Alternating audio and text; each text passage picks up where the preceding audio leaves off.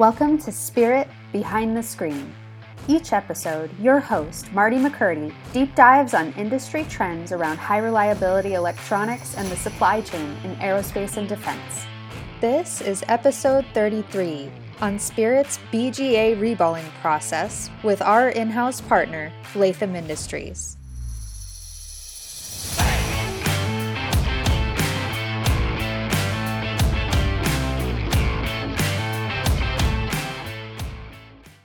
Hi, this is Marty McCurdy with Spirit Electronics, and we are recording one of our podcast, part 2 with Miss Tracy Latham and Latham Industries. Welcome back, Tracy. Thank you. Happy to be here. Great, good. Well, today, I know we've had a few chuckles over our conversation today, but basically we are going to focus on the reball of BGAs, which there's two processes. One is that we remove the balls, and we do that here at Spirit with robotics and high precision, but then the reball process of putting the new balls back on the parts really happens in your contract manufacturing line. So I wanted to walk through that with our listeners today. Excellent. Great. Well, let's start with how the overall flow goes. So basically, I think the first critical step is that we have a custom tray, because the JetDeck trays are a little bit, let's call it too flimsy, if you will. To accurately place, what is the smallest ball that we've done so far? 0.5 millimeters. Okay, That's so tiny. 0.5 millimeters. I can barely see them with my bare eye. Balls, right?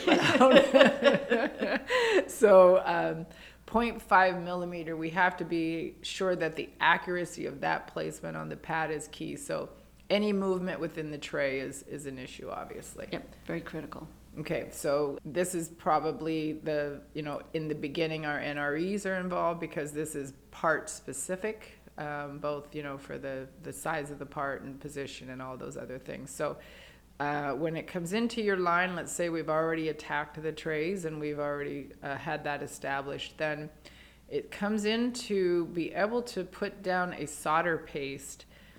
We're using the printer on your line to be able to accurately place the solder paste per pad by incredible accuracy. Can you walk us through that a little bit? Because to me, that is one of the many critical pieces of the reball process. Absolutely. So with our printer, it has some extra features that have really helped us be successful with this. If the paste gets low, it notifies the operator. If it can't get a good swipe, it shuts down. It has 2D inspection, so it can inspect the paste once it's all laid down to make sure before it leaves the printer. The other thing is we have 3S technology, which is a single swing squeegee head. Say that 3 times fast. Yeah, let's hear that, Tracy. And that actually maintains the paste volume consistency. And those are 3 very critical things for this process. For sure it is, because after the fact we do an XRF to make sure the composite of that ball and solder fillet, if you will, is exactly what we want. So this accuracy for me is like one of the first critical steps of what the high-end machine that you have brings to us, right? Yeah. So once we get the paste down with both accuracy, thickness, all of these things, it really then comes into the second critical area, which is the pick and place machine that we're using for ball placement. So this is where I know you and I could get on a big soapbox on this one, because the actual technology of this machine is fabulous, and I don't think we've ever really stretched its limits on what it can do. You might have, but the thing is... Nope, we haven't yet. Let's do it. Let's do it now, yeah. So just from sheer volume, so let's say, for example, I'm not really too worried about our throughput right now, because we can handle just about everything walking in the door from a throughput standpoint. But basically, your machine can place 45,000 balls per hour. Correct. That is a lot of balls. Yep. So the idea is that if we had, let's say, our Xilinx FPGAs that are 1,250 balls per device, and we have a whole tray of those, I mean, literally within an hour we could have how many done, right? Quick math, I don't know. Oh, yeah. Right? So whatever that is. But basically our throughput is like dozens of parts per hour. Absolutely. With incredible accuracy. So let's talk a little bit about the pick and place machine, just the way that the laser works and the inspection and how many we place at one time. But also, I know in the industry, is very key on rework of BGAs, which we do not want to do any rework, because we want to eliminate all the factors that affect rework, which is all oftentimes ball size and defective balls and things like that. So let's talk a little bit about just the incredible accuracy and technology that your machine has to handle that. Absolutely. First, we have a high-speed multi-head. Okay, so it can handle ultra tiny chips to large components. So that's how we're able to place that .50 ball. Then what it'll do is it'll pick up the spare, and it will check it to make sure that it aligns properly based on the XY data. So we're going to eliminate defective balls, any spheres that are not the right size, any damaged balls, etc. So you have several things. One, cameras, lasers, and a very accurate 10 nozzle vacuum, basically, to pick these up. So what it'll do is it'll come over, it'll pick up 10 spares at a time. It'll do the full inspection, and it will also make sure that it's aligning precisely. Right, and that's half the battle right out of the gate. Right, it is. And then what it'll do is it'll inspect the spare itself, and if it finds any damage, it will place it into a bin. Spits it in the garbage. Just spits it right out, okay? And then when it gets, so it'll place all the spares, and then when it gets finished, it'll come back and pick one at a time and backfill that BGA. I've seen the interface with your operator, Lisa, who's fabulous over there.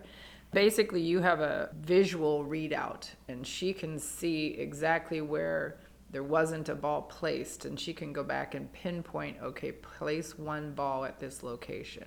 She can do that, but the machine will automatically do that for us. Oh, great. Okay. So once it's... She was just showing off then. I just want her to hear this podcast. She's like that.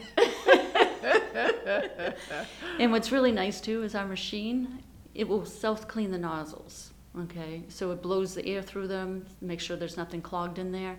We do that before every build, but during the process, we can decide how often that happens too. So now we don't get any extra spares stuck in there, which also helps with the quality.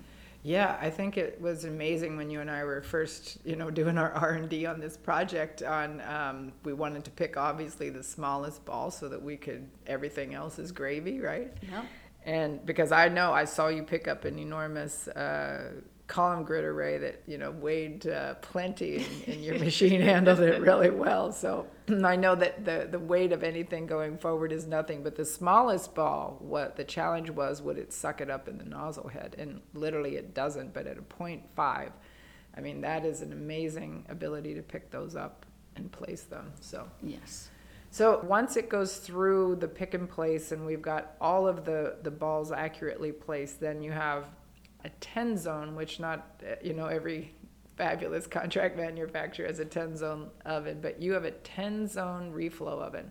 So let's talk about that a little bit, because really when we talk about the thermal mass of what we're sending through there, how many parts, how many balls per part, all of this, we have the luxury of adjusting that oven in every single zone to get the absolute perfect reflow and the fillet between the ball and the part to perform the reball process. Absolutely. So we got extra software called Kick software that allows us to put extra parameters in there and really fine-tune that processing index. In the industry, the processing index window, anything below 100 is great. We can really fine-tune that to single digits. Oh, that's impressive. Yeah. Yeah. Yeah, for sure. Very nice. And then at the very end, it kicks out and you have an AOI inspection at the end. And I think the most impressive part, obviously the smaller parts are maybe not so susceptible, but you get a 35 millimeter by 35 millimeter device. You have your AOI actually has the ability to check the warpage of the substrate as well as all of the ball inspection, which I think is pretty amazing. Yep. And with our laser, we can do the warpage and verify the height again in that process.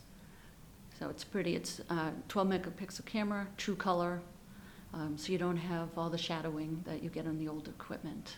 Yeah, very nice. Yeah. And our final process, well, actually two more, but basically then you have a pretty sophisticated wash over there. We don't have too much flooding goes on here at Spirit. Nope. Everybody's clean. Yeah. No. So yes, we need to wash the balls. Wash the balls. Make sure they're clean. And what we have is a closed loop DI water system. So it really does a nice job of getting them clean. We can control the temperatures on that and the speed of the conveyor also. Very nice, yeah. Because I think one of the things we didn't talk about was flux or the solder with flux in, so it gets tacky, if you will. And so temperature is key to try to help get that washed out. But also basically I think it's key is your DI water, but also just all of it, the entire line. I know here at Spirit in our warehouse we have ESD 0 capabilities, but ESD on these parts is key, and all through your line, including your wash, you're managing that. Absolutely. Mm-hmm. Yep. Great. Well, I think one of the other pieces also we do as our very final step is we bring it back to your pick and place for a final ball scan, which is, again, part of that sophistication of your camera and laser. So if you can touch on that for us, that would be informative. So we put it back into the machine, and then what it'll do is it'll pick up the BGA, and it will do a full inspection for us, which is really great. And one of the things it'll look at is it'll measure the diameter and also the spacing. The pitch? Yep. And then it will go back and it'll look at, are all the spares present? Is there any damage? It'll verify the location, all of those extra things. If it's good, it'll put it in the tray in front, and if it has any issues, it'll drop it in the tray that it picked it from. And what's really nice is we can go and call up on the screen any of the ones that we felt didn't pass, and it will show us a diagram and have markings of where the bad balls are. Excellent. So basically it X's them out. Mm-hmm. Yeah. So we can go back and we don't have to search it. We know Right. exactly where to be looking. Bingo. Yep. But we don't expect to have any of those. Right. It's bingo though. C29, ball C29. Yes. Great. Well, I think that for us also, as you and I talked about, like ball scan is key for any incoming inspection of product coming into Spirit, especially if we're going to touch it and do XRF or electrically test them or burn them in, so that if we're putting them into a socket, we really want to understand what the integrity of the package and the balls are as we receive them, right? So your ball scanning capabilities in the back, we're going to utilize that for just straightforward ball scan. But to obviously do it on the reball process is key, but the machine doesn't care if they were as received or reballed or whatever. It just has the skill to do the same process. Yeah, same process. And then obviously we come out with XRF and test that, and voila, balls are done. Let's play ball. Well, thank you today. I appreciate you. I know this is kind of our sweet spot right now because the industry is so much in demand of reballing and accurate reballing and totally automated reballing. Really, this is, I think, one of the best machines and processes I've ever seen. So thanks to you, and also thanks to Zeph Malik, who always has great input and engineering tips for us. So we look forward to a follow-up when we got our first 1,000 parts done. Sounds great. Thank you so much. All right. Thanks for listening with Spirit this week. Be sure to subscribe, rate, and review this podcast to let us know what you want to hear about in aerospace and defense. You can find out more about Spirit's value-added services and product lines at spiritelectronics.com.